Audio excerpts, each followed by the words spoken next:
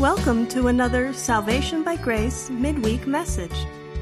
Salvation by Grace is the teaching ministry of Grace Christian Assembly, a Sovereign Grace Fellowship in Smyrna, Tennessee. You'll find us on the internet at salvationbygrace.org. We are currently studying the book of Psalms. So grab your Bible and join the congregation of GCA, along with our teaching pastor, Jim McClarty.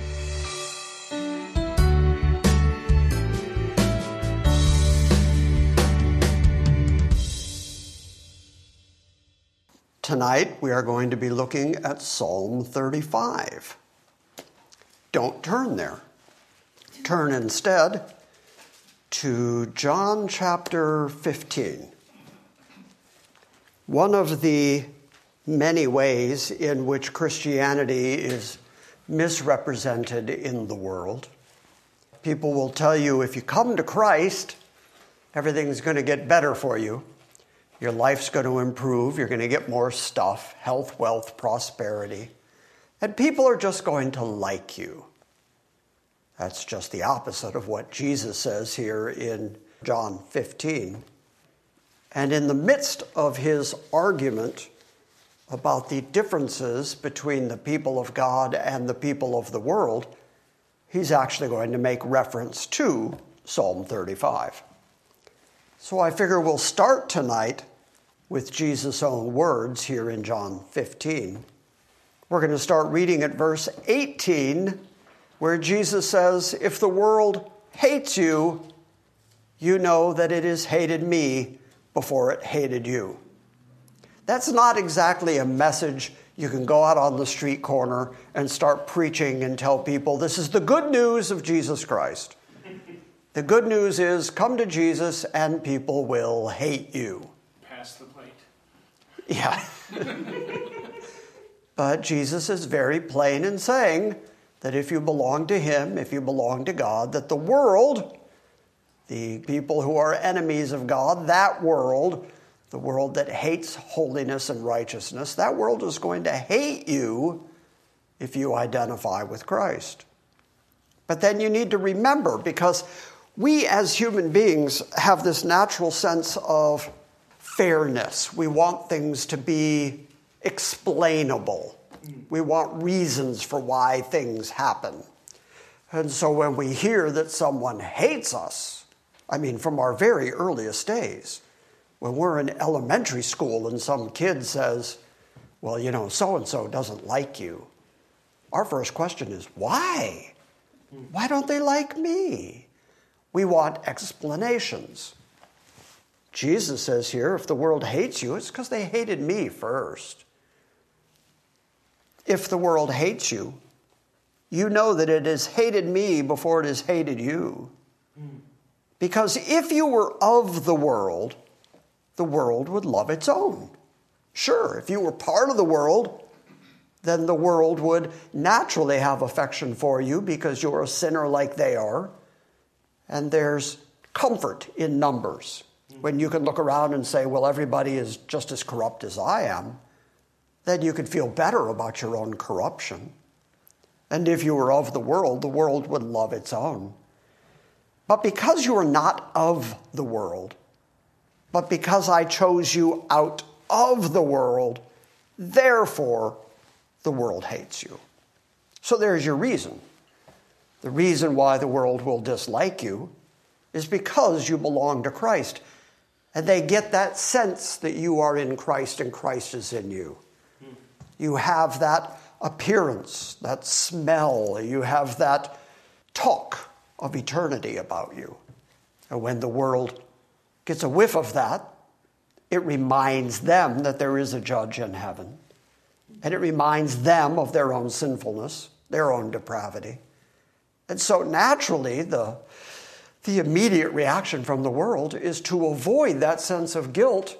And the quickest way to avoid that guilt is to get you to just shut up and go away. If you were of the world would love its own. But because you are not of the world, but I chose you out of the world, therefore the world hates you. Remember the word that I said to you, a slave is not greater than his master.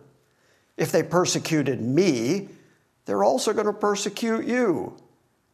If they kept my word, then they will also keep yours. So Jesus there divided all of humanity into two camps, those who are going to persecute Christians and those who are going to listen to the words of Christians. And the reason that they're going to listen to the words of Christians is because they listen to Christ.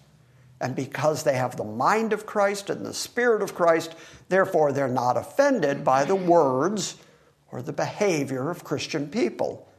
But if they don't have that Spirit of Christ in them, they're going to hate you because they hated Christ. And Jesus promises you right here that if you walk around in this world giving evidence of Christianity, that the world is not going to embrace you for that. They're going to hate you for that. Verse 21, but all these things they will do to you for my name's sake, because they do not know the one who sent me. They don't know me because they don't know God. Verse 22, if I had not come and spoken to them, they would have no sin, or they would not have sin. But now they have no excuse for their sin. He who hates me hates my Father also. If I had not done among them the works which no one else did, they would not have sin. But now they have both seen and they've hated me and my Father as well. But they have done this in order that the word may be fulfilled that is written in their law, they hated me without a cause. When we get to Psalm 35 in a moment, David's argument to God is going to be, my enemies hate me, but they hate me without a cause. Jesus says, well, because that's already written in your law, because it's already in your scripture, that has to be satisfied. So therefore, when people hate you in this world, recognize that they are only doing what God already said they were going to do. They're rejecting you because they rejected Christ, because they reject God. And yet the Scripture, proving itself to be true over and over again, the Scripture said in advance that people were going to be like that. Let me add a little theological thought here for you. Notice that Jesus refers to David in the Psalms here as part of the law. Sometimes when we read the word law, nomos in the Greek, we think of the books of Moses, of the law that came down out of Sinai. And we think, well, that's the law. And whenever anybody in the New Testament says law, that's what they mean. But here, Jesus is quoting from David in the Psalms, which is actually part of the writings. It's a prophetic bit of writing, according to Jesus. But really interestingly, when we come across it in Psalm 35, David is arguing to God that his enemies have no cause for the way they are persecuting him, and that they hate him without a cause, and you would not read that on its face and think, that's a messianic psalm right there. You wouldn't think, well, that's a prophecy right there. And yet Jesus picks it up. That little phrase from David, Jesus picks it up and says, that applies to me. And it applies to you. And it applies to all God's people, and it applies to all Christian folk. That the world is going to hate you because the world has always hated the people of God. Look, they hated David way back then, 1,000 years ago. They're hating me right now. They're going to hate you out into the future. Don't be surprised that the world dislikes you. But recognize, again, Jesus' use of the word law. I have pointed out several times that there is a Hebraism that Jesus uses, the law and the prophets. Sometimes he even says, the law, the prophets, the writing, referring to the Torah and to the prophets and to the writing, the whole of the Old Testament. But sometimes he uses a shorthand phrase where he just says, in their law, and what he means is, in the Old Testament, in their scripture, in their writing. Once God has said something's going to happen, it is absolutely going to happen. the fact that the world hates the people of God. That is something that absolutely has to happen because it was already written down in their law. They hated me without a cause. I'll just read the last couple of verses here for context. When the Helper, the Holy Spirit, comes, whom I will send to you from the Father, that is the Spirit of truth, who proceeds from the Father, he will bear witness of me, and you will bear witness also, because you have been with me from the beginning. So, in telling his apostles that they are going to go and martyr themselves before the world, martyros, the word that is translated as witness, they're going to go out and witness of Jesus, and as they're doing that, they should not expect that the world is going to embrace them. This is the same Jesus who said, woe to you when all men speak well of you. If you're doing your Christianity correctly, then there's going to be portions of this world that just hate you for it.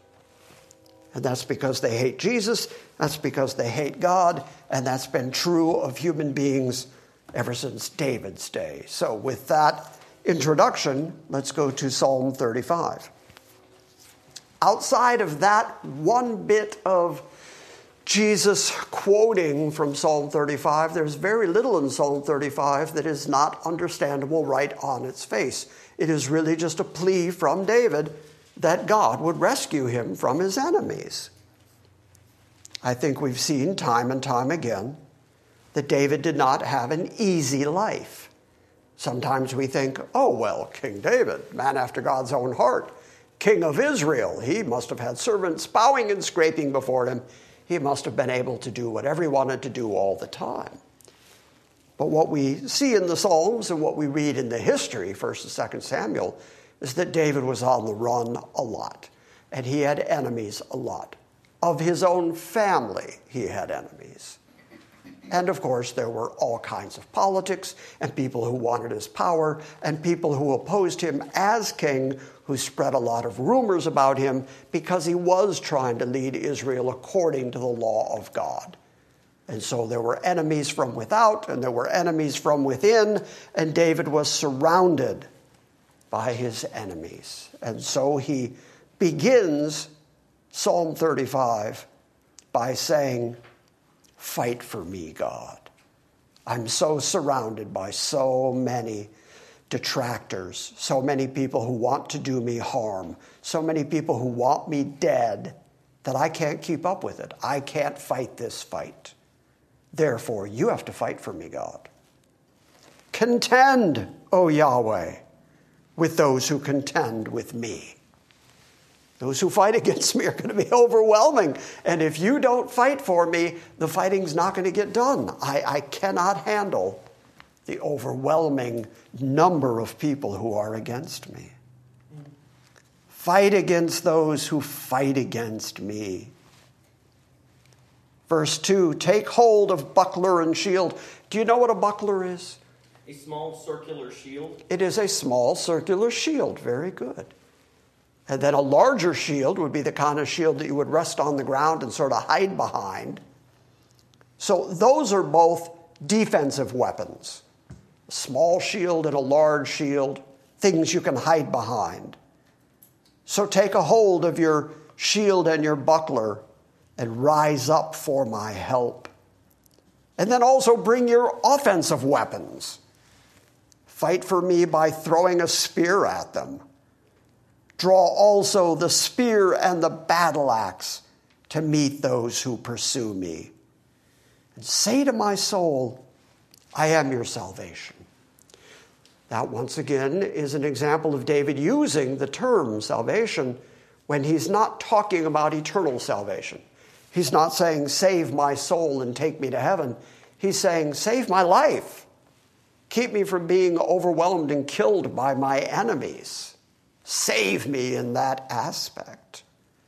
And say to me, I'm your salvation. Let those be ashamed and dishonored who seek my life. And let those be turned back and humiliated who devise evil against me. And let them be like chaff before the wind, with the angel of the Lord driving them on. He wants the angel of the Lord to fight for him. He wants the angel of the Lord to defend him. And the angel of the Lord then would drive them on until they become like chaff that just blows away in the wind. Verse 6, let their way be dark and slippery. In other words, confound them. Make it difficult for them to get to me. Hide them in the dark and make them slip over their own plans, their own traps that they set for me. Let their way be dark and slippery, and with the angel of the Lord pursuing them. For without cause they hid their net for me. Without cause they dug a pit for my soul. So he's described two different ways that they're trying to catch him, trying to capture him. They are digging pits for him to fall into, but they're also hanging up nets for him to get his foot caught in so that they can trap him. So they're consciously, purposefully laying traps for David. So let destruction come upon him unawares, and let the net which he hid catch himself. Into that very destruction let him fall. Okay, so those first 8 verses, David has laid out his plea before God. That's his case. I'm in trouble here. There's no way out. God, you yourself have to deliver me because I cannot deliver myself. But then in the midst of that, and this is very typical Davidic writing, in the midst of that plea, he then offers praise and thanksgiving to God, which is a vital part of how we are to approach God. Yes, it's perfectly fine to go to God and say, help me. It's perfectly fine to go to God and say, deliver me. Get me through this day, get me through this trial, get me through this heartache. That's perfectly fine, but remember who you're talking to. And remember to praise him, to worship him, to thank him in the midst of all that. Verse 9, and my soul shall rejoice in Yahweh. It shall exult in his salvation, in his deliverance. Verse 10, I like this phrase. And all my bones will say. Has anybody's bones been talking lately? He means from my inner man, from my inner core, down to my very marrow. I will recognize, I will announce, I will proclaim that Yahweh, who is like you? You deliver the afflicted from him who is too strong for him. So if there is deliverance for the poor, if there's deliverance for the downtrodden, when there is deliverance from certain death, David gives all the credit to God, that it is God who saves the afflicted. And the afflicted and the needy are going to be saved from him who robs him. And I will say that from my deepest bones, I will understand that intrinsically. I will understand that on the cellular level, that I can't do it, flesh can't do it. We just talked about that last night. Flesh profits nothing. And David says, I will recognize from the depths of who I am that only God can deliver people from the evil of this world. And all my bones will say, Yahweh, who is like thee, who delivers the afflicted from him who is too strong for him, and who delivers the afflicted and the needy from him who robs him. Malicious witnesses rise up. They ask me of things that I do not know. I think what David's getting at there is not that he's generally ignorant. He's saying, they're demanding of me things that they have made up that I have no knowledge of. I'm not part of it. I'm not in this in any way, and yet they're making up these stories. They are malicious. They are making up lies about me, and then accusing me of things that I have no knowledge of. They ask me things that I do not know, and they repay me evil for good. if that sounds familiar. In the New Testament, we're never to do that. You never repay good with evil. You repay evil with good. You repay good with good, but you never use evil as your recompense against other people. And yet that's what was happening to David. They repay me with evil for good, to the bereavement of my soul. You may recall that many times now that David has said that his pillow is wet with his tears, that he's been up all night wearing his voice out, crying out to God for deliverance. And this kind of recognition of evil in the world and the hatred that they have for the king that God himself chose. This kind of hatred that they have for God and his law, for God and his righteousness. David says that breaks his heart and bereaves his soul. But as for me, when they were sick, my clothing was sackcloth. I humbled my soul with fasting, and my prayer kept returning to my bosom. I went about as though it were my friend or brother. I bowed down, mourning as one who sorrows over a mother. So David's saying, when they had hard times, I was always there for them. Have you ever had a friend turn on you? You know how that hurts. Boy, that kind of betrayal really stings. And David says, that's how I treated these people. I treated them well. I treated them good. When they went through hardship, when they were sick, I acted as if it was my own mother, my own brother. I treated them as nothing but friends. Verse 15, but at my stumbling, they rejoice, and they gathered themselves together. The smiters whom I did not know gathered together against me. And they slandered me without ceasing. That's the important point that David keeps coming back to. They're saying stuff about David that simply isn't true. Stuff that David would say, I have no knowledge of it. I didn't do it. I'm innocent in this matter. And yet they are spreading these rumors and these lies about me. They're slandering me ceaselessly. Verse 16, he compares them to godless jesters at a feast. In other words, they're joking about it. They're happy about it. The same way that kings might bring in entertainment and jesters and amusements at their feasts. He says, these evil people are going about joyfully telling lies about me. And they gnash their teeth at me. Verse 17. He goes back to his plea to God. Yahweh, how long will you just look on? I added the word just because that's the implication of what David is saying. How long are you going to watch this? How long are you going to let this keep going? That's the feeling that I think we've all experienced in our lifetimes. We even write songs about it. You remember the song, Farther Along, We'll Know More About It. There's a line in that song, while there are others gone on before us, never molested, though in the wrong. That's the same thing David is saying. I see what's happening. I see the evil. I hear the lies. I see these people conspiring against me and gnashing their teeth at me when I've been nothing but good to them. And how long are you going to let this go on, God?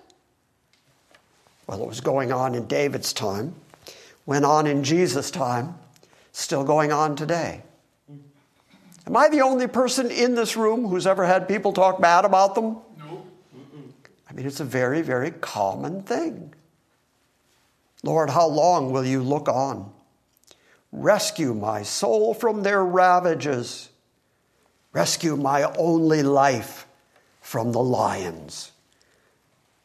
In the Middle East, in David's day, the lion was one of the most dangerous creatures that they could happen across when they were out on the road or out in the wilderness.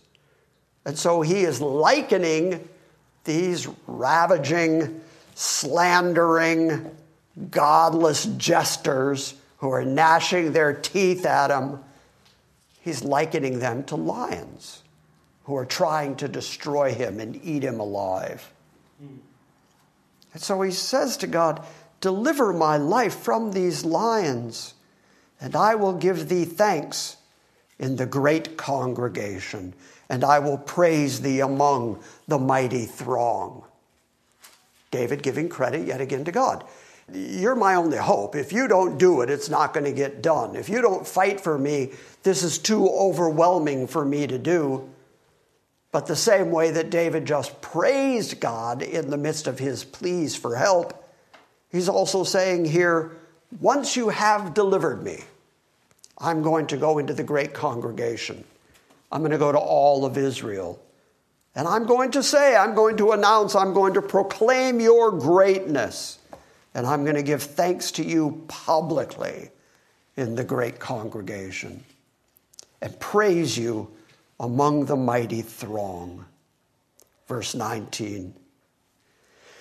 Do not let those who are wrongfully my enemies rejoice over me. Neither let those who hate me without cause wink maliciously. That winking maliciously has to do with them setting their plans. You know, tonight at midnight, we're going to be outside the wall and we're going to get David. Nudge, nudge, wink, wink. They're making their evil plans, and as they're doing it, David says here, they're doing it without a cause. And that seems to be what Jesus picked up. I mean, reading it right here, did you get the sense, oh, that's a messianic psalm? Did you get the sense that David was speaking prophetically when he said this? And yet Jesus picks up that very idea from this very psalm and these very words. He picks that up, applies it to himself and to all of us collectively to explain why it is that the world hates us. And I think his listeners, knowing that he was quoting from David, would understand that he was saying, look, they hated David. They've always hated people after God's heart. They're hating me. They're going to hate you. That's just the way the world is. Don't be surprised by it. But notice that Jesus takes even minute phrases like this, because every single word of the Old Testament is ultimately pointing to Christ. And he takes something as small as that and applies it to himself and uses it to explain why it is that the world's going to hate you. And I find that very interesting, that Jesus would continually look at subject matter that plainly on its face has to do with David being surrounded by enemies, and he would still apply it to himself, because he is the center of all Christianity. He is the center of all the Bible. He is the center of all eternity. And here again, he goes, yeah, David said it, but it's really about me. Verse 19 again. Do not let those who are wrongfully my enemies rejoice over me. Neither let those who hate me without cause wink maliciously. For they do not speak peace, but they devise deceitful words against those who are quiet in the land, those who are resting in the land, those who are resting in God, those who are walking according to the law of God. The deceitful are always against them. Verse 21. And they have opened their mouth wide against me. And they said, aha, aha, our eyes have seen it. So even as they are being false witnesses, breaking the law of God dramatically, even the 10 Commandments includes not giving false witness. Here they are saying things falsely against David and then claiming that they saw it with their own eyes. That is the very definition of what a false or lying or deceitful witness is. They are being false witnesses. And they're saying, aha, aha, we discovered it. Our eyes have seen it. But then David rests in the sovereignty of God in verse 22, It says, thou hast seen it, O Lord. In other words, you know the truth of it. You know whether what they're saying is true. You're watching me all the time. You know if I actually did these things they're accusing me of. So regardless of their charge against me, you, God, have actually seen it. And so since you know the truth, then defend me. Stand up for me. Thou hast seen it, O Lord. Do not keep silent. O Lord, do not be far from me. Stir up thyself and awake to my right. That word means to my cause, to my defense. Judge this, adjudicate it, and adjudicate it in such a way that it defends me, because you know, God.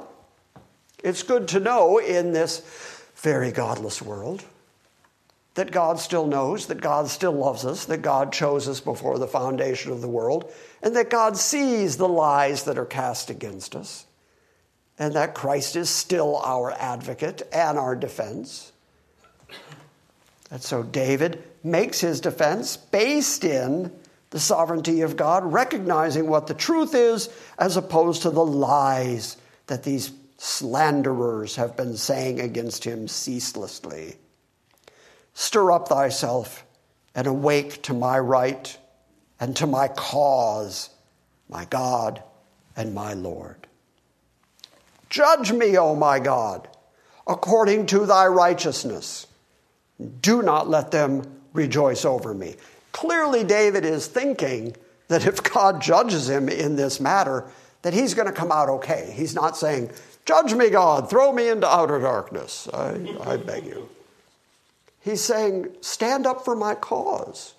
Defend me against my enemies. Judge me, O Lord my God, according to your righteousness.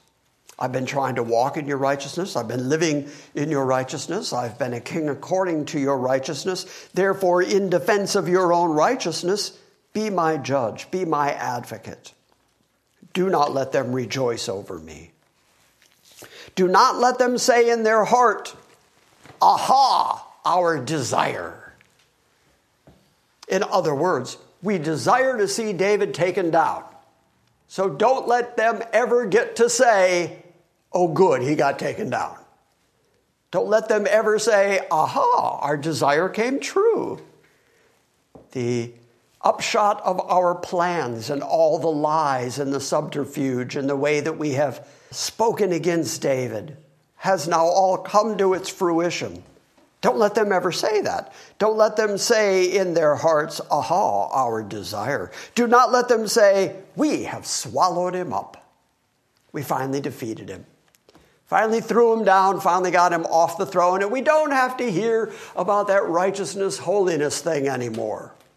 We can go back to just living our lives according to our sinful flesh, and we don't have to feel guilty anymore, because now we have the upper hand. Does that sound familiar?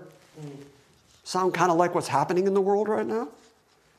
I mean, it seems like the evil forces of this world are having their day at the moment and are celebrating that they're having their day, are passing laws and standards that are directly opposed to biblical righteousness, power in numbers.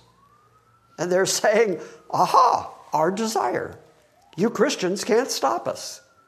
Sure, America has a lot of churches, but they can't stop us from doing what we want to do. We'll govern the way we want to govern. We'll accomplish what we want to accomplish. So whether it was in David's day or whether it's today, this sinful, God-forsaking world will constantly celebrate itself in opposition to God. Do not let them say in their heart, aha, our desire. Do not let them say, we have swallowed him up. Let those be ashamed and humiliated altogether who rejoice at my distress. Is that ultimately going to happen, by the way? Mm-hmm. I mean, I think one of the reasons that the sinful, God-forsaken world, I keep using that phrase to define the world that we're living in, but one of the reasons that they continue down the slippery slope of continuous, ever-expanding evil is because up until now, they've gotten away with it. There's been no judgment yet. I mean, it would be different if the minute somebody rebelled against God, God just zapped them with a lightning bolt or something. There'd be a lot fewer people who were openly rebellious against God because they'd have instantaneous fear. But because they seem to be getting away with it, because they seem to be accomplishing their own godless desires, they have that sense that they are unstoppable, unassailable, and never going to be judged. But according to the Bible, are they ever going to be judged? Yeah, that day of judgment is coming. We've been reading about it on Sunday mornings in the book of Revelation, and it's not pretty. And so David here is saying, let them be ashamed and humiliated altogether who rejoice at my distress. And let those be clothed with shame and dishonor who magnify themselves over me.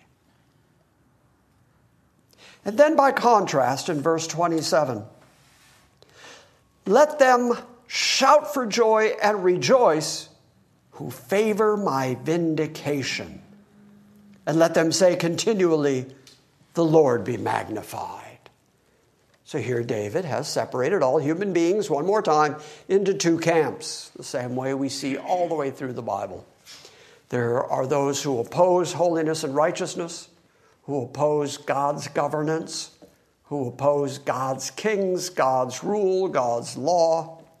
And then there are those people who are in favor of God. And those people are ultimately going to shout for joy over the deliverance that God provides, but they're also going to give God all the credit. None of them are going to say, yay, we did it. What they're going to say is, the Lord be magnified. And notice that David says they're going to say that continually, regardless of the circumstances, regardless of what it is they've been delivered from, whether it's from enemies, whether it's from sickness, whether it's from death, whether it's from people making up lies against them. Deliverance in this evil world can only come from God. And let them say continually, the Lord be magnified, who delights in the prosperity of his servant. What David is saying is, ultimately God himself, the Lord himself, delights in taking care of his people, in protecting his people, in giving good things to his people. Jesus even said that in telling his apostles how to pray. He said, your Father in heaven knows what things you have need of. I mean, it's your Father's good pleasure to give you all these good things. Yes, Jesus said to also go ask him, which I think is just a recognition that every good thing that we get in this world comes down from the Father of lights, as James says. But he gives us all good things. David, consistent with that theology, says that everybody who is in favor of God is going to shout and rejoice and continually say, the Lord be magnified, the Lord be lifted up, that God be raised up and worshiped for who he is, and he delights in the prosperity of his servants. And my tongue shall declare your righteousness and your praise all day long. Notice that through this whole psalm, David has been arguing, they're lying on me, God. Do you hear them? I know you do. I know you see them. They're telling me that I've been places and done things, that I was never there and I never did these things. They want to take me down and they want to destroy me. But notice that the way he wraps up is, but what I'm going to declare is you are righteous. Even though David is arguing for his own rightness, inasmuch as he's saying, I wasn't there, I didn't do it, you know, judge me according to your righteousness. Ultimately, he realizes that all righteousness comes from God, that God is the source of righteousness. And so my tongue shall declare your righteousness, and therefore your praise all day long, continually, constant praise. So if we come away with nothing else from this psalm, the big principles that I want you to come away with here is, yeah, you're going to be hated in this world. If you're doing your Christianity correctly, if you're doing your Christianity in a way where the world likes you and approves of you, sees nothing particularly wrong with you, and thinks you're just another entertainment venue, then yeah, you're not going to have any opposition from the world, and you're going to be connected politically, and not going to have any opposition from the world. But woe to you when all men speak well of you. Clearly, you're doing it wrong. Now, I'm not saying that you need to go out there and be the kind of people that people will naturally hate. We're never told, go out and be an offense. There is a built-in offense to Christianity. There is a built-in offense to godliness. Like I've said so many times, if you walk around being obviously Christian, talking about Christian things, behaving and conducting yourself in Christian ways, you're like a big red neon sign to everybody around you that Christianity does exist, God does exist, there is a judgment coming, the Bible is true, and they don't like that. They hate that. They want you to shut up and go away. And so they are naturally going to hate you because there's a built-in offense to the cross, as Paul says. The cross itself, the teaching of Christ, is an offense. So you don't have to go out and try to be offensive. Instead, you're told to love one another. You're told to love your enemies. You're told to do good as much as is within you, to do good to everyone. But the offense is coming. And so when you know that you're being hated for the cause of Christ, you'll recognize that it is because they hate Christ. And that, according to Christ, is because they hate God. And they've been hating God ever since Cain slew Abel. They've been hating God ever since what we talked about on Sunday, Nimrod and the Tower of Babel. I mean, you can look throughout the Old Testament, you see the God haters and the worshipers of foreign gods and the Baal worship and the rejection of God that just permeates the Old Testament. And so David is arguing that God is his only defense, that in this really, truly God-forsaking world, in this sinful world, we're never going to be able to defend ourselves. We're never going to be able to stand up for ourselves and take down the multiple enemies that are coming at us from every angle. If we're going to be delivered, it's going to be God who delivers us. And thankfully, he's a very faithful God, and he does continually deliver us. I can prove that by the fact that, hey, we're here. They haven't destroyed us yet. We're still here. And that is to God's credit. That is to God's glory. And that's not because we have been tenacious.